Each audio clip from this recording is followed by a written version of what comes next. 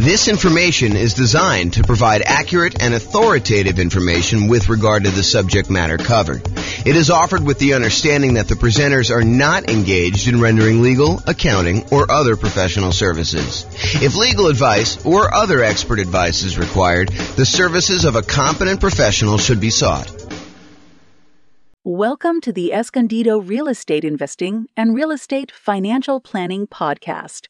Learn all about investing in real estate in Escondido, California with a combination of real estate financial planning and modeling with numbers specific to Escondido, plus syndicated, more generalized recordings of live and pre-recorded real estate investing classes, not all of them specific to Escondido. Be sure to stay tuned after the podcast for a message from our sponsors. Well, good morning and welcome everyone. Hope everybody had a great Thanksgiving. Today is Black Friday, and so we expect to have very few people on the webinar this morning. But the good news is I'm recording it and I will publish it to the podcast and to the website afterwards. So today's kind of a really crazy, exciting class because this is sort of the beginning of a long thread or a long story of a bunch of different classes that we've got coming down the pipeline. And today is sort of like the introduction. It's like day one of many. So we're calling this Real Estate Nomad in Your City. And by your city, I'm going to allow you to pick your city out of a list of about 300 cities that we've already done modeling for. And if for some reason you're like, hey, listen, we really need to have whatever city it is, I probably could add another one if it's big enough. You know, I grew up in a city that had a population of about 300 people. And I can assure you, I'm not doing all the modeling and everything else for a city that size. But, you know, I don't know. I think we cut it off around 50,000 population. There's probably some on there that are a little less than that, but that was sort of the threshold. So I'm going to jump right into the presentation. If there are any questions throughout, please let me know. So here's what we're going to start with. First of all, before we get too far down the line, what is the Nomad real estate investing strategy? You may have seen the title and you're like, you know, what's Nomad? Never heard of that before. And so we're going to start here, but realize that just because this particular strategy isn't interesting to you, like you're like, oh, I'd never do that, or why would someone ever do that? Realize we're using this as a starting point because I think it's one of the better strategies for a lot of folks. And then what we're going to do is we're going to compare this strategy to all the other strategies that you've ever heard of in real estate investing. And I'll show you how they compare. And then you can make an educated decision as to which one you'd rather do based on the actual numbers and the details. So what is the Nomad strategy? So if you've never heard it before, Nomad strategy is you buy a home as an owner occupant, you move into the property, you get owner occupant financing, which is usually nothing or very little down, and you get a better interest rate than if you bought the property with 20% down or 25% down or 15% down as a non-owner occupant, as an investment property. So you get a better interest rate and lower down payment, but by moving into the property, by getting an owner occupant loan and moving into the property, you are required by the lender to live there for 1 year. When you go and get your loan, you're going to be required to sign a sheet of paper at closing that says, I agree to live in the property for at least a year. But after the year is up, you can convert the property to a rental. You can decide to keep it and convert that property to a rental property and then move into your next property with, you know, nothing down or 3.5% down or 5% down or 3% down, or if you want to, 10, 15, 20% down, and then live there for another year and then convert the another one to a rental. So the process for Nomad is you buy a home as an owner occupant, you live there for at least a year to comply with the requirements of the lender. Then you buy a new home, move into that one, you convert the previous to a rental, and you repeat this process until you reach the number of rental properties that you desire, whether that's 1 or 5 or 10 or 20, it doesn't matter. It's really up to you as to how many you want to do. Okay. So Nomad in your city. So my favorite part, I like collecting old real estate investing books. I like reading real estate investing strategies. I like reading, books and listening to podcasts and courses on real estate investing. And my very favorite part of all these real estate investing books and courses is when they model how the investing strategy would have performed. So a classic one of this is if you've not read it before, it's probably worth picking up. The strategy is a little bit dated and the numbers are definitely dated, but the book is called Creating Wealth by Robert Allen. And there's a whole section in that book where he lays out his plan for buying. I think the plan, it's been a while since I read it, but I think the plan was to buy 20 rentals and then sell off 10 of them and pay off the first 10. And I was fascinated by just reading that section of the book and the story of how you do it and the math behind it and how it all worked out and everything like that. However, the problem I had, even when it was written, that was not my market. That was a different real estate market than I was, had different prices, different rents, different taxes, different insurance, different discounts than I thought I could get at the time, different interest rates. So all of the numbers were different. And so I love these parts of these books. The challenge was it never applied to me. And so, especially when I go back and I read old books, I was always fascinated by this idea of modeling things and how would that work today? If, you go buy a book and someone's been doing a strategy for 5 or 10 or 15 or 20 years, and then you decide to buy the book and you're like, oh, man, that strategy doesn't work in today's market because the prices are 3 times what they were, or interest rates are half of what they were. Interest rates are 2 times what they were. It's just not the same. So I was really frustrated with that. I've come up with a solution. The solution is that I will go ahead and do all the modeling for you with the current numbers for your city and the current market interest rates and everything else that's going on. So in this class, I'm going to walk you through the assumptions that we use when doing the modeling for a really basic nomad real estate investing strategy in your city. And I've modeled over 300 different US cities for this presentation. So pick the city that is closest to what your numbers are, and then you can copy that one to whatever the closest thing to your situation is. And if you need to make some slight tweaks to the assumptions to better model your own unique situation, that is what you can do. So you're like, hey, look, James is starting this guy out with $10,000 in savings, or he makes $8,000 a month in income, and I don't have that. I have $4,000 a month or $4,000 that I've saved up, and I make $9,000 a month or $4,000 a month, whatever your numbers are. You can change them to see how the assumptions change. So for modeling Nomad in your city, and I'm actively working on these pages. So if you go here and if you're listening to the recording afterward and you're like, hey, that page doesn't look the same. Yeah, I'm working on it. So just realize that the screenshots I'm showing are like of today, but realize that they may change over time. I'm going to put a direct link to each city in the show notes. But for the live version, if you're on the webinar live right now, you can go to realestatefinancialplanner.com/model. and pick your city. There are 300 US cities grouped there by state that I've done modeling for. Just pick your city from the list and select the keyword model. It's like a little button with a little orange or yellow decahedron or something like that, a little kind of 3-dimensional shape for what we're doing for modeling. And then select your city, and you can follow along with what I'm doing today. So once you get into your city page, what you're going to want to do is you're going to want to select the link that says Baseline Nomad. There's a whole bunch of other links that I've done modeling for already, but we're not covering those today. Believe me, this one's going to be long enough. The class is going to be long enough. You're going to be like, oh my gosh, there's crazy stuff going on. But go there and click on the link for Baseline Nomad. It's located right beneath where all the podcast episodes are. And if you click on that, you'll see the page that we're primarily going to cover today with all the assumptions. And that's what we're going to focus on. So go ahead and do that if you're kind of on live, or if you're in the recording. If you're listening to this, you want to go back and do it later, you can go do it later. Just go look at the show notes later. You can go link through there. You'll get plenty of stuff from just listening to the audio if you're listening to just the audio. But if you're on live and you want to go check it out, you can. When you go to that page, there'll be 2 different versions of the page, whether you're logged in or whether you're not logged in. You can go create a free account and log in if you want to and see the logged in version. I'm primarily going to focus in on the logged in version, but if you go there and you see the not logged in version, just go ahead and create a free account, and then you'll be able to see the logged in version and do that. Okay, so today is all about the Nomad strategy and modeling the assumptions and what the assumptions are for that for all cities. So number 1, we are modeling this for 60 years. So we're starting today, and we're going to move out 60 years in the future. And you may say to me, James, I'm 70 years old. 60 years is too long. Great, go change it. Or you may say to me, James, I'm 20 years old. 60 years only gets me to 80, and I think I'm going to live to be 150. No problem. You can go change that too, okay? So all these assumptions that we're going to talk about, you can change, but I'm telling you what the assumptions we use that I use for each city so that you can see exactly what we did. I used a 20% effective income tax rate. This is not your tax bracket. This is like your overall average of all the rates, weighted by what they are, your effective income tax rate. I use a 3% inflation rate. And as soon as I say that, people are like, 3%?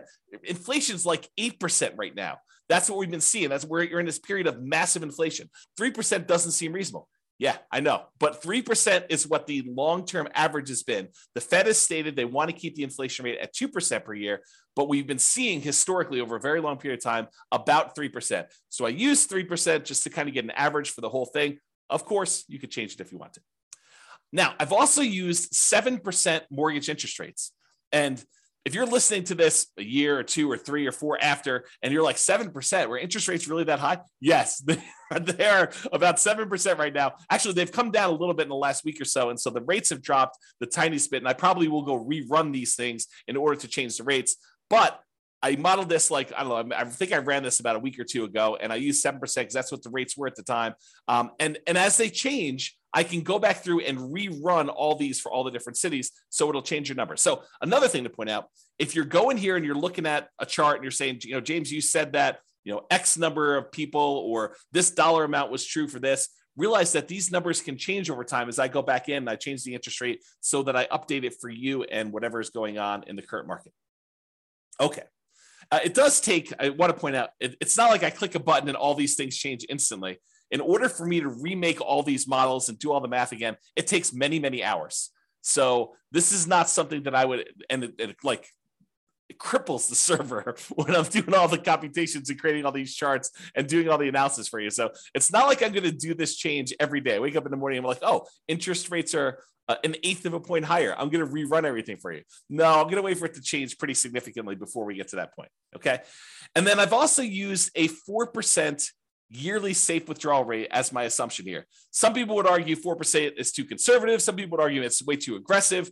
4% though is the idea is if you have a certain amount of money, like $1 million in the bank, invest in stocks and bonds, let's say, and you want to know how much you can, in quote, safely remove each year, safely withdraw each year to spend. This is the amount that we've defined. There's a whole, I'll do much more classes on this and you'll kind of hear about it as an idea. But the idea is that I used 4%. If you think it's too conservative, go ahead and bump it up. If you think it's not conservative enough, you can kind of crank it down and it will rerun all the math. Okay. I got to start telling you about where things change, how my calculations change based on what city you're in. So I use this idea as your target monthly income in retirement. How much do you need to be making from your investments in order for you to consider yourself to be financially independent? So what we refer to as your target monthly income in retirement. And I've got kind of 2 flavors of this. I've got the minimum target monthly income in retirement, which is sort of like lean FIRE, if you're familiar with that concept, or some people just call it FIRE. And then the ideal target monthly income in retirement, what people might call a fat FIRE, or like you living it up really, really well in retirement. You've got more than enough to kind of meet your total kind of criteria there. So we either looking at minimum target monthly income retirement or the ideal target monthly income retirement. And these consist of, like, how do you know if you've hit that number? Well, it's all the passive income you have from things like Social Security or any pensions from like jobs or anything like that, or if you bought annuities and the annuities you have, plus all the net cash flow from all your rental properties. This is after all your property management, your taxes, your insurance, your mortgage payment, a vacancy allowance, like all that stuff. Any net cash flow from those count towards your target monthly income in retirement. Sorry, I had to take a drink. And in addition to that, your yearly safe withdrawal rate times any money that you have invested in assets, like your stock market stuff or your bond stuff or whatever it is. So a combination of all 3 of those things, any passive income, Social Security, pensions, annuities, those types of things, net cash flow from rentals, and then any yearly safe withdrawal rate times your invested assets. The sum of all of those combined determines whether you have achieved your minimum target monthly income retirement or you have not. So if it exceeds that, then you are financially independent. Your assets are producing enough for you to live on. If you're underneath that, then you haven't quite reached that yet. Now, the target monthly income in retirement is different for each city. And you're like, why is it different for each city? Shouldn't everybody have a target monthly income of $5,000 a month or $10,000 a month or $20,000 a month? And that is the problem, right? The problem is somebody living in, I don't know, Detroit, Michigan might have a very different monthly number than someone living in San Jose, California. Those are 2 very different markets with 2 very different living expenses. And so somebody might have a number that's like $5,000 a month living in one, and someone might have a $10,000 a month living in another or more. Okay. And so I calculate a different one, which means that everybody in each city is working toward a different goal. So you can't just automatically look at and say, oh, it takes them 30 years to be financially independent in one city and 20 years to be financially independent in another city and say, oh, those are sort of equivalent. they're not really equivalent, because one may be like working towards $6,000 a month in financial independence, and the other one may be working toward $12,000 a month. And the property values in one may be very different than the property values in another. So because property prices vary in each of the 300 different cities, and the rents vary in each of the 300 different cities, and the taxes and the insurance, all of these things vary by city, that means that each one is different. And because of that, the income in general, and I'm sure there's lots of exceptions, right? But the income in general would vary for somebody living in those cities. You get paid more for working in California than you do in Detroit, Michigan, as just an example, right? I'm not making any judgment like calls or anything like that. I'm just telling you that they are different. And so because property prices and rents vary, income is going to vary depending on the city. Therefore, we adjust the income that you need, or that we kind of model in that city to be able to buy an owner-occupant property. So what we basically do, not going to get into the crazy math of it, but I basically say, look, the general rule of thumb, and there's lots of exceptions to this, but the general rule of thumb is we'd like to see someone spend about a third of their gross income on housing. So I says, okay, let's figure out what a typical median priced house was in that particular market, and what the payment on that typical median priced house was, based on that city's prices and taxes, insurance, all that stuff. And then let's multiply that number by 3.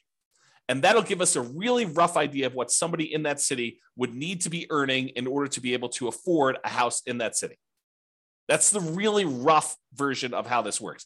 Of course, if you don't like my assumptions, you can change them, okay? So don't get hung up on my assumptions about them, okay? So you can go change them there. We do have a minimum. So like if you're in a market with really, really inexpensive housing, we do say, hey, look, your minimum monthly income is $5,000 per month. And the thought behind that for me was, you could probably, a married couple can probably go get relatively minimum wage type jobs and earn $5,000 a month in our current environment. Okay. And that may change over time. Maybe if you say, hey, James, the math you're doing here, it's not right. You should really do it this way. Reach out to me via email. And if you have a really good point, maybe I'll change it. Maybe I'll say, look, you're right. I should change that. I should do it a different way. Okay. So because the property prices are different, because the income is different, we adjust the income to be whatever that person can afford to buy an owner-occupant property in that city. Therefore, what we set the target for them to be financially independent for is that income. So if you had to earn $6,000 to be financially independent, $6,000 to be able to buy a house in that market, I'm saying, look, your target to be financially independent is to replace that $6,000 a month. And so it varies by city. So someone earning more and living in a more expensive city needs to earn a higher target monthly income retirement to be able to be considered financially independent. And someone living in a less expensive market, on the other end, earning less from their job, has a lower threshold to be considered financially independent. So that's why the numbers differ in the city that you're doing. As I've been saying this whole time, if you don't like my assumptions, you've got at least 2 options, at least 2. First, drop me an email, tell me why you think I should change it for the city. It is very possible that I don't know your city like you know it, and my number is off. And so you could say to me, hey, James, your property values for this city are really high. They should be about $50,000 lower or $50,000 higher. Please change it. And I'll go look it up and we'll talk about it. And if I say, yeah, you're right, I should do that, then we could change it. And everything else in the future will be done that way. Or the other option is, and this is the one where you don't even have to contact me. You just copy the scenario for your city, the link I already gave you, to your own account and change any of the assumptions to better match your reality. You can get a discount. Great. You're buying lower price properties. You're buying more expensive. You make more. You're starting with a different amount. Awesome. You can modify any of those things to your situation and do that. That's what's great about being able to do this. I give you a starting point, but then you can model it yourself. Okay. Okay. So what income, target monthly income in retirement did I use for your city? If you're on your city's page, again, go to that realestatefinancialplanner.com/model, or I'll put a direct link in the show notes to your city, but you can go there and get that done. Under the scenario section, you can see exactly what I used for your minimum target monthly income retirement or lean fire. And it's right here. If you're looking at the video, it's right here where I blurred out the numbers. And the reason I blurred out the numbers is your numbers are going to be different. I didn't want you to just think that your numbers were automatically going to be what I showed on the screen. Okay. So you'll see this same value in their monthly income when we get to that here in a little bit. And that we'll also see your ideal, which is kind of like your fat fire number we just talked about. And if you don't like any of my assumptions, the button right above that confirm copy, that's where you copy it to your account so you could change all the assumptions and do that. Okay. All right. Just moving down that page that you're on now. continue down the page. We next show you your net worth, and that shows you the entire 60-year period that we modeled for you. And again, yours is going to be different. It's going to have different numbers on there, but this shows you the net worth of someone doing the really basic Nomad strategy of buying a property, moving in, living there for a year. When they've saved up enough for another 5% down payment, then they buy their next property. They convert that one to a rental, and then they repeat this property until they have at max the most 10 rentals. Okay. And so you can see that there. The other thing you can see on this chart is there's these little vertical, almost like flags showing you when things happened. And so, for example, this one shows you that they bought a property or that they paid off a mortgage or bought a property, achieved financial independence. Those are what I call significant events, and they just highlight what happened and when, so you can kind of see it on a chart of a number in there. So you can all see all those numbers on there. Go look at your chart. Don't look at the one on the screen. It's shown as an example, but your city is going to be different, right? Your ability to buy these properties as quickly or slowly as you can or achieve financial independence is going to change. So the one on the screen is just a sample. You'll notice I even blurred out what city it's for because it doesn't matter. Yours, you need to go look at yours. That's why this is all about doing Nomad in your city. Okay. All right, here's a great quote from George Box. All models are wrong, but some are useful. That's the quote, okay? Because any modeling I do here, it's not going to be 100% correct. It never can be. You know, what is the chance that appreciation is going to be exactly 3% per year and rent appreciation is going to be exactly 3% a year? Inflation is going to be 3% a year, and you're going to get a raise at exactly 3% a year. And that the return on the stock market account you have is exactly 7% a year. Or that you're going to be able to get interest rate of 7% every time you buy a property for the next 30 years or 40 years or whatever. The chance is almost zero. It's like, it's not going to happen. Okay. So does doing this strategy mean that you're going to achieve the results I've showed here? Absolutely not. Now, as I say that, realize that doing some modeling and getting an idea of like, in relative terms, this strategy is probably better than this one, especially if we kind of model what we really think is going to happen in the future and a range of things that can happen in the future. Absolutely helpful, very valuable to do. So this is the idea that all models are wrong, but some are useful. So this is useful. It's probably wrong now. Okay. All right. So continuing on down the page that you're on there, each city starts with 7% of the value of the property in their market in savings. Now, why did I pick 7%? You know, James, you know that I don't have 7% saved up, or you know that I have, 100% of the property value saved up. Why'd you pick 7%? Well, I did it because we have to start somewhere. And I wanted to say they got 5% as a down payment to buy their first property and as an owner occupant and some closing costs. So I said, okay, let's just pick a number. Let's pick 5% of whatever the value of properties are in that particular city and some closing costs in there, maybe a little bit of slush money to kind of add in there, some reserves or something like that. So the idea is that they had 7% starting there. If you have a different number, I feel like I'm a broken record, right? If you have a different number, you can change it. If you're starting with less or more, you could go ahead and change whatever you want there. And for markets where this 7% would be really, really, really low, I said, hey, look, a minimum of $10,000. So if you don't have $10,000, if that calculation would have been less than 10K, I just made it 10K to make it that way. Okay. All right. And to simplify the modeling, we're assuming that you're keeping all of the money in a single, what I call a all-in-one account. And that all-in-one account earns 7% per year. Now, in reality, you know that you're probably going to have a checking account, maybe a savings account, and maybe a brokerage account where you kind of keep a little bit of money in your checking account, some more money in your savings account, and then the majority of your money invested in some type of brokerage account, stocks and bonds and mutual funds and whatever else you're going to do in there, so that you've got kind of these three accounts. But rather than track three different accounts and then say, okay, I'm moving money from one account to another account, I just said, look, we're just going to sort of put them into one bucket, and we're going to call that this all-in-one account, and we're going to say that whole thing earns 7%, because maybe your checking account earns 0 or 0.1, and maybe your savings account now earns, 2%, and maybe your brokerage account earns, 6, 7, 8, 9, 10%, whatever it earns. And I'm saying, look, if we average all those together, it's probably going to be about 7%. So I just said, let's put it all in one account, make things really simple. All the money from all the rentals goes in there. All the down payments for all the properties comes out of there. Any money you've got sitting in there is kind of just earning something. So I said 7% for that. It's in this all in one. That's how it works. Now, this is really important and a really important concept for you to understand, because we're going to get to some stuff here in a minute. Okay. If at any time during the modeling, you run out of money, where that all-in-one account goes to zero, right? Like you have negative cash flow and you're not saving enough from your job to be able to kind of hold the property or something like that. If you run out of money in that all-in-one account, we show that in what we call the default cash account. The default cash account is a magical account that keeps track of how much money you needed to add from outside the system in, okay? So it's our way of saying, look, if you ran the model the way that you set this up, and you don't have enough money to do it because you have negative cash flow or you had this, some type of drawdown or whatever happened there, and you ran out of money, this is the account where we track how much money you ran out of and how much you needed to add it. So that's sort of the model. We're going to talk about this here in a little bit because this is sort of like, if you're in a market where it's really, really hard to make properties cash flow, especially if you're only putting 5% down, you're buying these properties as a Nomad, then you may run out of money.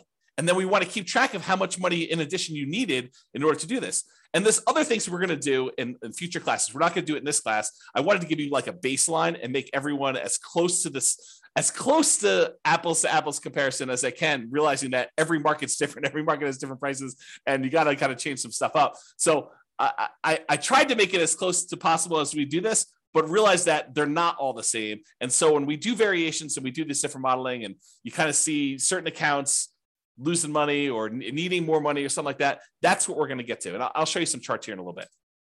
Okay, just moving down the page, it shows you two different charts, shows you the all-in-one account, which most of the cities are going to show this a similar curve where you start off with very little money. And as you put down payments down there, the account balance drops. But then eventually you get to the point where you've stopped buying properties or you have a lot of cash flow and it's not a money issue anymore. And your account balance continues to grow and kind of, continues to grow exponentially up like this. But then some of you are going to have this default cash account where you ran out of money and you needed to add more money to the system. And this one shows you that over, about 20 years or so, you needed to add $25,000 to the system in order to do the model. So you'll be able to see that all in your particular city. Okay. All right. Continuing on with accounts. So below the chart, it shows the starting assumptions for the account and how much we assume you started for in your city. So it shows you the name of your account. The blurred out thing that I'm showing you that I circled is how much you're starting in your account balance. And again, that's 7% of the property value. That's what we use as a default with a minimum of 10K. And then what the return is at the start, the 7%. And then we also put in here this kind of like what your asset type is. And the only place this is really used, at least right now, is in when you're doing your asset allocation. When you want to say, James, what percentage of my net worth is in real estate? What percentage of my net worth in stocks? Or what percentage of it is in bonds? You can do that with the software. And so what we said is this all-in-one account, we've classified that as sort of stocks. Even though in reality, as we talked about, it's probably a little bit of that is really your checking account, a little bit is probably your savings, and really the majority of it is probably stocks. We just said, look, this is all stocks, and we just kind of label it that way, okay? And when you go look at your asset allocation table later, it'll look like this, and the reason why I show this is just so you can see that it shows you what percentage is stocks, what percentage is your bond-like real estate equity, and what percentage is your real estate equity. And I'm going to make a note to include this class in the show notes where I talk about I think I called it asset allocation for real estate investors. I make a note to include that in the show notes in case you want to dive deeper into like asset allocation for real estate investors and stuff like that. Okay, let me get a drink quick. Is this good stuff? You guys are all turkeyed out from your Thanksgiving Day meal? Okay. Continuing on. So after the account section, there's the property section. So you see all the details and assumptions about the property. So if you had more than one property, we would show those different ones here. But for this one, since we're buying basically one owner-occupant property, we're moving in, we're living there for a year, and then we're converting it to a rental when you buy the next one, we're using one templated property in order to replicate this. So right below the property headline is this thing called the cash flow power meter. And the cash flow power meter shows you how well right now, like when we set up the property, not like 1, 5, or 10 or 15 years from now, but right now, if you could rent this property out, how well it would cash flow. And I'm not going to take the time because I'm probably going to go a little bit longer than I had hoped to go on this particular class. But there's a whole class on the cash flow power meter, and I'll make a note to include that as well. But this shows you basically with a little visual gauge of how well the property is cash flowing, whether it has really negative cash flow, whether it has negative cash flow, including or not including the depreciation benefit, or if it has negative cash flow if you had a professional property manager, or if you have positive cash flow even with a professional property manager. It kind of shows you where you are in that. And so that shows on the page for you so you can see it quickly.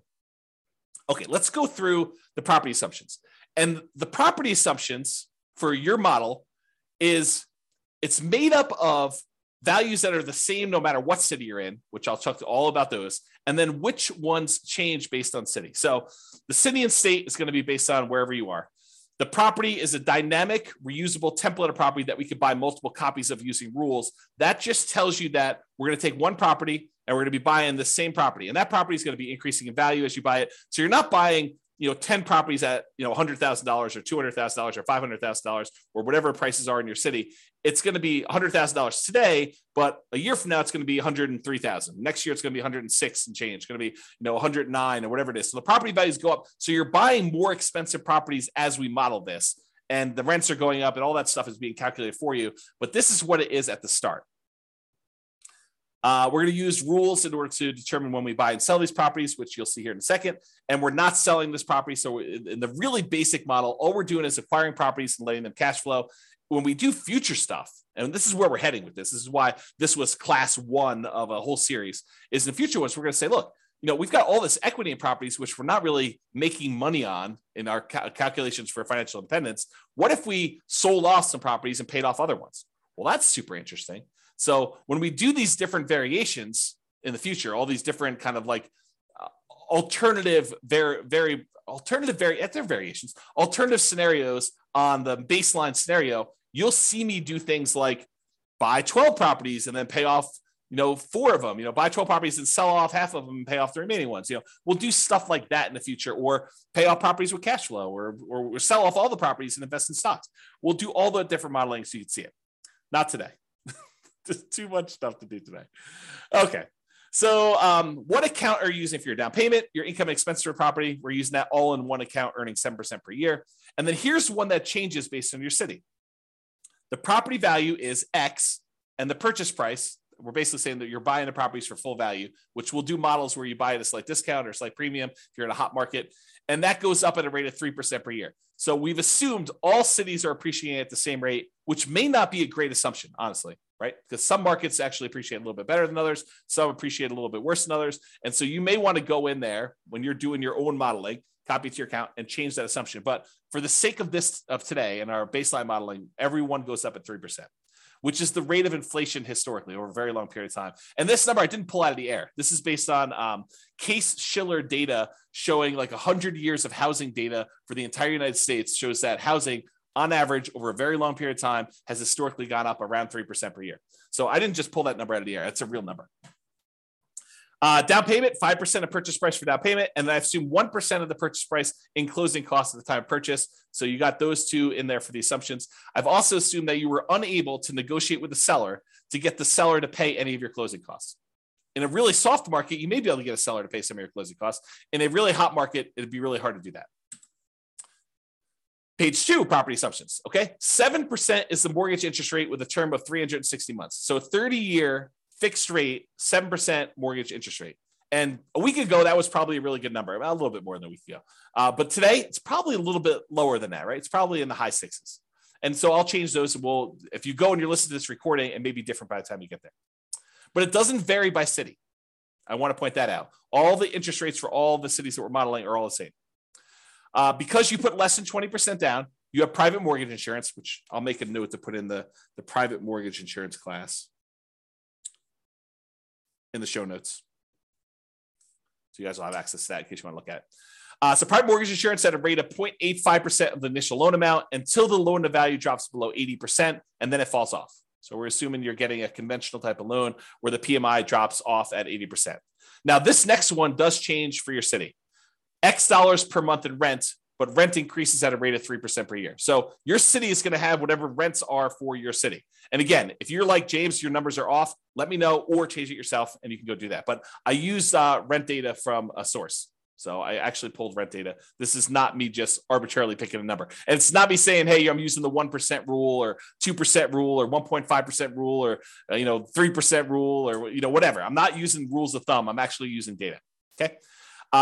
Next one, 3% of the monthly income is the assumed vacancy rate. I didn't pull vacancy rate data. You could argue that maybe I should have, or you could say, hey, look, if you're doing property management correctly, you're starting at least 60 days in advance of your property going vacant before you find your new tenant. You're requiring notice. You're doing all the things that we normally teach you in the property management class. A 3% vacancy is probably your target anyway.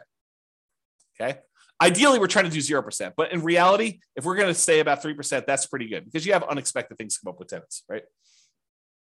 So 10% of the monthly income is the assumed maintenance rate.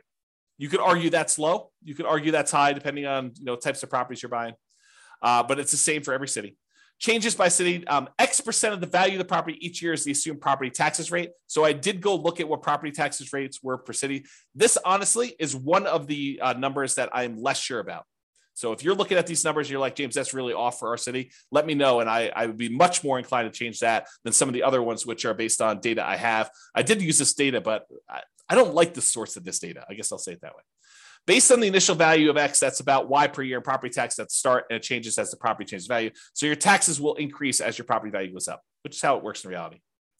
And then this also changes by city for your property insurance rate. Oh, I was talking about taxes when I was really thinking about insurance. Both of them are the same though. They both vary by city, and I had sources for both of them. And so if you think either the insurance or the taxes are different, let me know. But they do vary and they increase over time with your city stuff. This is a residential property, and 15% of the purchase price is considered the value of the land. So we're assuming you're buying detached single-family homes or townhomes type properties where you have land and only part of the value is actually depreciating. I'm not going to get into all the tax stuff here, but that is the assumption that we use for that. If you want to change that, you can change it in the thing. Then underneath all these, those are the assumptions for properties, by the way. Then underneath all these assumptions are the return quadrants. And I'll put a link in the show notes. I already know to do this for you. I'll put a link in the show notes for the return quadrants and walk you through what all these different ones are. But these are really easy ways for you to see your overall return you're earning on a property. And this is a snapshot for like right now when you go to buy the property. It shows you the amount you're earning in dollars from the 4 different areas: appreciation, cash flow, debt pay down, and the tax benefits. And then it shows you the total. And then it shows you your return on investment, how much you had to invest and what your return on investment was for those 4 areas plus the total. And then I went and I did the one where you include reserves, because if you're doing analysis, you really should be including reserves in your analysis. And so I have a whole class on that. It's called Everything You Learn About Deal Analysis Is Wrong. And it's all about the return quadrants where we take into account reserves. I'll put a link to the show notes for that class too, but I'll do more. I'm going to be doing additional classes on these in the future. So if you're like, hey, look, I can't go watch the other one, just pay attention to the future episodes and I'll get to them eventually. There's so much to do, so much to do, and a limited amount of time to do it. So I'll get to all those, but that's what's going on. So this will show you all the return numbers for that city, for that property. And it gives you an idea, and with that financing. So it gives you a quick glance at how these properties are performing and what they look like. So go look at that on your particular city and you'll see it. Okay. So for scenarios, we've got accounts, which is that all-in-one account that we made here, and the default cash account. The properties, which in this case is one template property that we're going to buy multiple ones of. And then we have these things called rules that we use to manipulate accounts and properties. And so here are the rules. The first rule is you buy a property when the account has a down payment, and it will show you a chart showing you when you bought properties based on this. And you can ignore this one on your screen. Go look at the one on your city to see exactly when you're buying properties on this. But it shows you how many properties you bought each month that you bought a property. Okay, so the rule runs, this particular rule, buy a property when the account is down payment. And I did a class, must have been just before Thanksgiving, where I did a class and I went through each of the rules. So go watch that on the website. It's up now. So just go to Real Estate Financial Planner or go listen to the podcast episode of that one. And I walk you through all these different rules and when to use them. But this rule is the rule for buy a property when the account has a down payment. It runs for the entire scenario. So it's running for that whole 7 to 20 years, but it stops when you buy 10 properties. So realize that it's still running, but you're just not doing anything productive with it. So the rule will buy another copy of that template property, the one that is the Nomad property for whatever city you're in, whenever the all-in-one account earning 7%, has enough for a down payment and closing costs, plus at least 6 months of reserves for all the properties owned. So we're saying, look, once you get to the point where you have another 5% down payment, plus some closing costs, plus 6 months of reserves on all the other properties that we currently own, then go ahead and buy another property, buy another copy of this property. And it's buying one that is, more expensive because as time goes on and rents have gone up a little bit. Okay. It also checks your debt to income ratio to make sure that you're below 45%. So it verifies that you have 45% debt to income when you buy that property, and it checks that for you to do that. And then it will only buy 10 properties maximum. If you sell any, by the way, we don't in this model, but if you do sell any, then realize it will try to replace them. So if you're buying a property and selling properties and doing that stuff, this rule, if you keep it running, will try to replace the properties that you sold. The next rule is paycheck and personal expenses. So this is a chart. Yours will be very similar, where it's showing you the red line is what your paychecks are, and then your personal expenses, including real estate, is shown in this orange. And so I'll have to do a whole nother class just explaining what's going on in this chart, because there's a lot of really cool stuff happening here. But this is shows you what it is for there. And then here are the assumptions for this rule. So as a default, we're trying to say, look, you're saving $1,000 a month. And some people are automatically like, what, $1,000 a month? I only make $3,000 a month. There's no way I'm saving $1,000 a month. And someone who's earning $20,000 a month is saying $1,000 a month. Yeah, that's nothing, right? So I had to pick something, and you can go change the assumptions, but I had to pick something. And so I picked $1,000 a month as a default starting position for everybody. So this rule runs for the entire scenario. You're depositing both your paycheck and you're pulling your expenses out of that same all-in-one account. Both the paycheck and personal expenses will increase with inflation. So the amount you earn from your job goes up with inflation. The amount of your expenses goes up with inflation. Your housing costs goes up with whatever the property values are, interest rates, and all that payment stuff.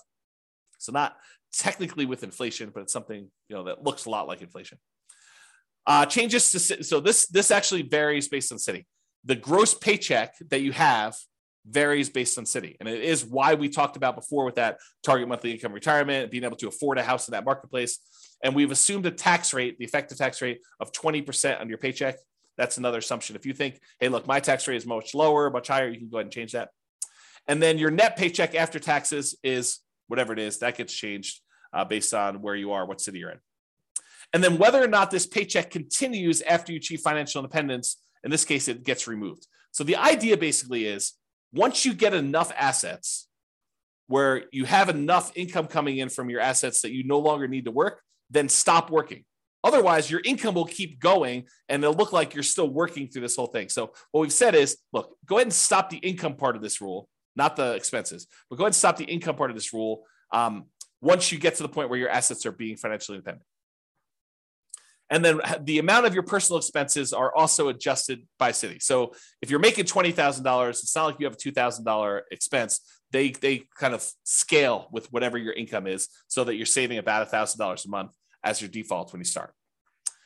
Okay, any questions on this? I know I'm going fast and hard, but people are not asking questions. So if you have questions, go ahead and let me know. Otherwise, I will keep going. All right, so significant events and percent of goal achieved. So this is still going down that page.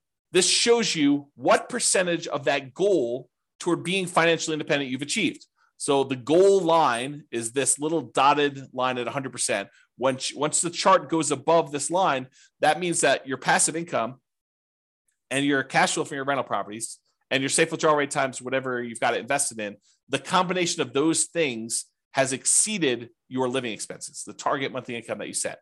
Okay. And so once it gets above there, which happens right here, then that person is financially independent. Before then, this just shows you what percentage of the way there you are. So when you're first starting off, you're at zero, very, very low. You're not really there. And then right here, you buy another property and it actually drops down because you got rid of some of your money and it probably didn't cash flow in that particular case, but it keeps growing and doing that. And so over time, you eventually get to the point where you are financially independent. And there will be some cities where you will not have achieved this. And don't think that's a failure. That's not that you failed, because you still have accumulated in the overwhelming majority of cases, a huge net worth. You have a whole bunch of equity in properties, which equity in properties doesn't count toward this calculation, right? So you could go sell off these things and invest in stocks. And honestly, maybe some of it gets supplemented with Social Security. So maybe really you only need to do 80%, or maybe, I'm earning whatever it is, $10,000 a month for my job, but to be able to retire, I only really need 7. And we've assumed you need 10. Okay. So there's all sorts of reasons why. Don't get stressed out over that. And then significant events. This lists out all the different things that happened and what month they happened in this particular scenario. So you can go look through the list and see exactly what happened. And then, of course, you can copy the scenario to your account using that button as well. Okay. So that is what I intended to cover to show you what nomading in your city is like. Go look at your city. Go to realestatefinancialplanner.com/model. Pick your city out from the list or the city that's closest to what your city is like. Go look at the details, copy into your account, do all the changes and stuff like that. This is the starting point because once we get here, I'm going to start comparing Nomad to buying 20% rentals, buying 25% down rentals, buying free and clear rentals, buying a property to live in, but then buying 20% down rentals, or buying Nomad properties and paying them off faster, or buying Nomad properties and selling off half of them. I'll do all these variations for you, and we'll kind of go over those in the podcast. But I wanted to give you an idea of like what the baseline is, what the baseline assumptions are. That way, next time, I don't have to go through all these assumptions again. I can just say it's exactly like your baseline, except we change these 2 things. That is why this class exists. It's to give you the baseline so that you understand it, all the baseline assumptions. Then when we go compare them, I'll be able to say, doing this strategy versus this strategy gives you this much more net worth. It's this much more risky because we'll do some measurements of risk. This one has more cash flow. This is a better strategy. Or this is a worse strategy for you. We can go through and do all those different things. However, now that I've done that, I've got some bonuses. I've got some really cool stuff that I want to show you. It'll take, hopefully not very long, 5 minutes or so. But then I've got some really crazy stuff to share with you where now that I've done modeling for all 300 cities, I can share with you stuff that I don't think exists. And so this is the idea, right? I told you earlier, my favorite part of reading these real estate investing books is when they give you the model and they show you how it worked. The problem with doing that was they picked the city where they were doing the model, and that's not my city. And so my numbers are all very different. And so the question I've gotten in the past is, James, because I've been teaching Nomad stuff primarily in Northern Colorado for, a decade. Probably about a decade. So the question is always, does Nomad work in X city? Or it only works here because of blank, right? So I said, okay, now I finally got data and I could show you, does Nomad work in these other cities and what's the problem with it and how can we fix it and stuff like that. So let's go ahead and do some summarizing of what it looks like. So this is now a chart showing you each dot represents one of those 300 cities. And on the bottom, it shows you the price of properties in that market. On the left-hand side are really inexpensive properties. On the left-hand side, it's all really inexpensive properties, cheap properties. On the right-hand side, it's all very expensive properties, okay? But up and down, it shows you how many months it took you to be financially independent in that market, knowing that the property values are more expensive and I got to earn more money, so I got to replace more money. So all the assumptions I told you about earlier, they're all included here, okay? But this chart shows you that there are definitely a whole bunch up here that did not achieve financial independence. They never got to that 100% mark by month 720, by 60 years in. That's the end of when we modeled. We modeled 60 years, okay? So there's a whole bunch that did that. But it's not exclusively really expensive markets. It's true that the really expensive markets, the ones that have really expensive properties, they were more likely to be up here, in my opinion. Right? Just looking at the data, looks like these ones were not achieving financial independence, but there are plenty of ones in these lower price markets where they did not achieve financial independence either. So as we go through doing these variations, we are going to address that and how to solve those issues of being in a market where, look, it didn't get me to financial independence doing the regular baseline scenario of Nomad in 60 years. Well, let's figure out how to solve that. So we'll do that in other classes, okay? But also to point out that just because it didn't get 100% of what the income you were earning and replace that doesn't mean it was a failure. And I'll show you here another chart that shows you net worth and how net worth is pretty extreme in some of these markets. And so just because you only have a net worth of whatever, $3 million, $5 million, doesn't mean you failed, right? This is still a really good strategy. And then you may have to do some other things or kind of readjust or whatever it is there. But I wanted to show you that there's a whole bunch of these that achieve financial independence. There is a slight skewing where in these less expensive markets that they achieve it faster. In these more expensive markets, they achieve it a little slower. But part of that is when you only have to achieve a goal of $3,000 a month, because that's what your target monthly income retirement is, or $5,000, whatever the minimum was, then it's easier to achieve in some ways. So because the prices of houses gets more expensive, it means you need to achieve a higher level of standard of living in order to be financially independent. So I just wanted to show you this kind of summary chart showing you how Nomad has performed in all these different markets. And then if you want to drill in, go look at your city, because that's what we did. So each one of these dots is one of those cities that we got to put up there. Okay, so that's there. Now, just because I can, primarily, I want to show you that you can highlight any state's number. So if you're like, hey, how does my state look? I just pulled up one state, it happens to be Colorado because that's where I live. But you can go look at where the different cities for Colorado are. They're the blue dots. They're highlighted. All the gray dots are still there, and you can see those, but you can kind of get a feel for a particular state. And if you go to the model page and you click on one of the state titles, it'll take you to this chart. So then you can see any state you want to do there to see for the whole state. And I'll continue to add additional charts and summarize things for you, and I'll put it on those pages so you'll be able to see those as well. Okay, so that was price of property versus how long it took you to be financially independent in that city. Now what I'm going to show you is the price of property and what percentage of 100% of being financially independent they achieved. Because this one was, hey, look, this is the number of months. This is how fast it was. Now I'm showing you, at what point, what percentage of being financially independent are you? So are you 70% of the way to $10,000 a month? Are you at $7,000 a month, in other words? And so this one shows you the same type of data, price of properties, really cheap stuff on the left, really expensive stuff on the right, and then what percentage of it you were at the end of our modeling at 60 years. Because there's a whole bunch where they achieved their goal, which I'm ignoring. Anything over 100%, I just said, look, you achieved your goal. I'm not going to look at that percentage. These are all the ones that didn't quite achieve it. And a whole bunch of them were a significant way there. And I didn't show you a couple that were negative. There's some markets where, like, by buying properties, it hurts you, right? And so I'll show you that here on the next slide. But these ones shows you what percentage you are, and you can go click on, the link and show what city it is, or go look at your individual city to see. But not all of these are like complete failure. It's like these ones, they had 80% of their goal. These ones hit between 60 and 80%. These ones are a little smaller, 40%, 20%, but you can get a feel for that. And then these are the ones I showed that were negative. So there's a handful of ones where it actually was negative towards your goal. You had negative cash flow on your property still, even at your 60s. So there's 1, 2, 3, 4, 5, probably 5 out of 300 or so were really bad markets. And those markets we'll have to do stuff about. And I will give you a hint. I think most of those are in California. Not judging, just saying very expensive market. All right, so this is the chart where I'm showing you, same idea, net worth though, on this axis. So this one shows you that there's really cheap houses, really expensive houses, and this is the net worth. Now, I want to point out to you, there are some of these where you end up with almost $1 billion at the end of 60 years. $1 billion.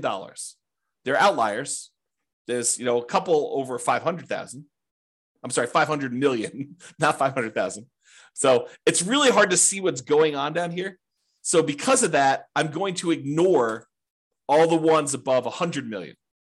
Okay. So this is the chart showing you all the different cities, what price houses are in those markets, and then what their net worth was, including all the stuff in their accounts, so the stock market account that they've got, and then all the equity they have in their properties. Those two combined are calculated for net worth, and it shows you what their net worth were. So even if you had a scenario where you didn't quite reach your goal of having passive income enough to be financially independent, but you had a net worth of $20 million, is that enough?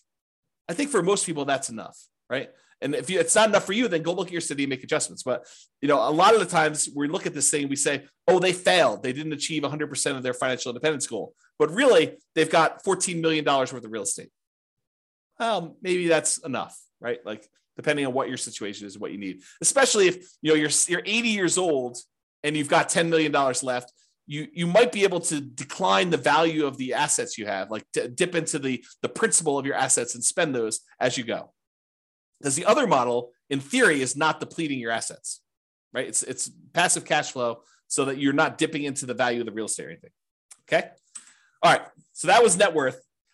Now, this is the one where I was like, okay, show me how much people run out of money based on home price. So really cheap homes over here, really expensive homes over here. This is how much negative that like default cash account, the one where we measure how much you had to put into an account in there. So this measures how much you had to put in to do that. So there's a whole bunch that were zero up and down the price range. It tends to be the cheaper properties that you don't have to put money in though. As you get into much more expensive properties, those you tend to have to put more money in. Okay. Now it's hard to see because some of these cities need to add a lot of money. So like these ones down here. So let's zoom in. But before we do, let's kind of poke at California a little bit. I love California, right? But let's poke at them a little bit. The ones in blue are all the California cities. Do you notice a pattern? A lot of the California cities, not all of them, but a lot of the California cities are the ones that required a lot of extra money. So we're going to have to do some things to solve California issues, right? We'll kind of address those things. But a lot of the other ones were not California, and so they didn't have that issue. But I'm zooming in now, same thing, how much account balance, and I cut it off. I said, look, if you had to put in more than $1 million, I just cut those off just to kind of zoom in a little bit. And you can see there's some that need a significant amount of money, based on much higher prices. Anything under, I don't know here, 300,000, 400,000, a lot of those markets you need to add very little, if anything at all. And if you zoom in even more and say, look, let's cut it off at 200,000, you can see there's definitely some outliers here where you need to add some money. And we can talk about solutions for that and how to deal with it and saving up longer. And there's lots of different things we could do to solve this problem, which we'll get into in future classes. But I just want to show you the data today. And then here's the line where a lot of them need zero or very, very small amounts. Okay. That's the majority of the data there. Oh, and I just pulled up California of the small end too. So like zooming in just to 200K, it's still a lot of the California stuff. Even when we just get down and we're looking at the 200K or less numbers in there. So this turned into a California bashing session, but it wasn't intended to. It's just we're going to need to solve some California issues, which I think California knows that. Not like California has it. I'm digging myself a hole here. I love California. That's all I'm going to say. So you guys know what I'm talking about. All right, so let's wrap this up. So you can see the detailed assumptions for the baseline Nomad scenario in your city. There's other ones there too. If you want to go look at those, you can kind of jump ahead in the curriculum if you want to, but I'll cover a lot of those.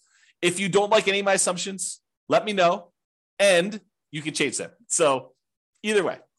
And as I said, this is just the beginning. Okay. We've already started modeling variations on this, and I plan to add dozens of additional ones to compare how making changes to this baseline plan or trying a completely different strategy will perform in your city with your city's numbers and your specific situation. So stay tuned for those future classes. In the meantime, feel free to explore the stuff, realestatefinancialplanner.com/model for your city. And that's what we'll do.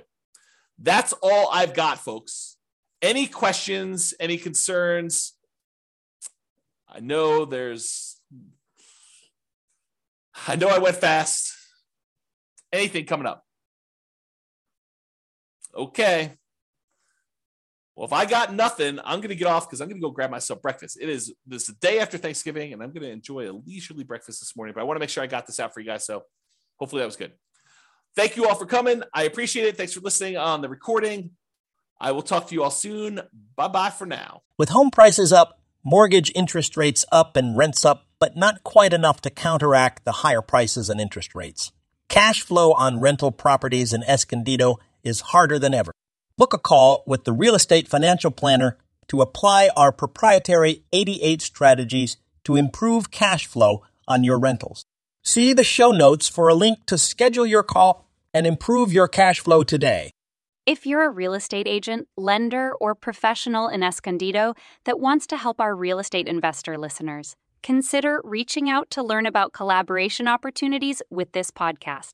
We'd love to add more value to our listeners by having you assist our investors buy, sell, and finance their real estate investments. See the show notes to schedule a call to discuss collaboration opportunities.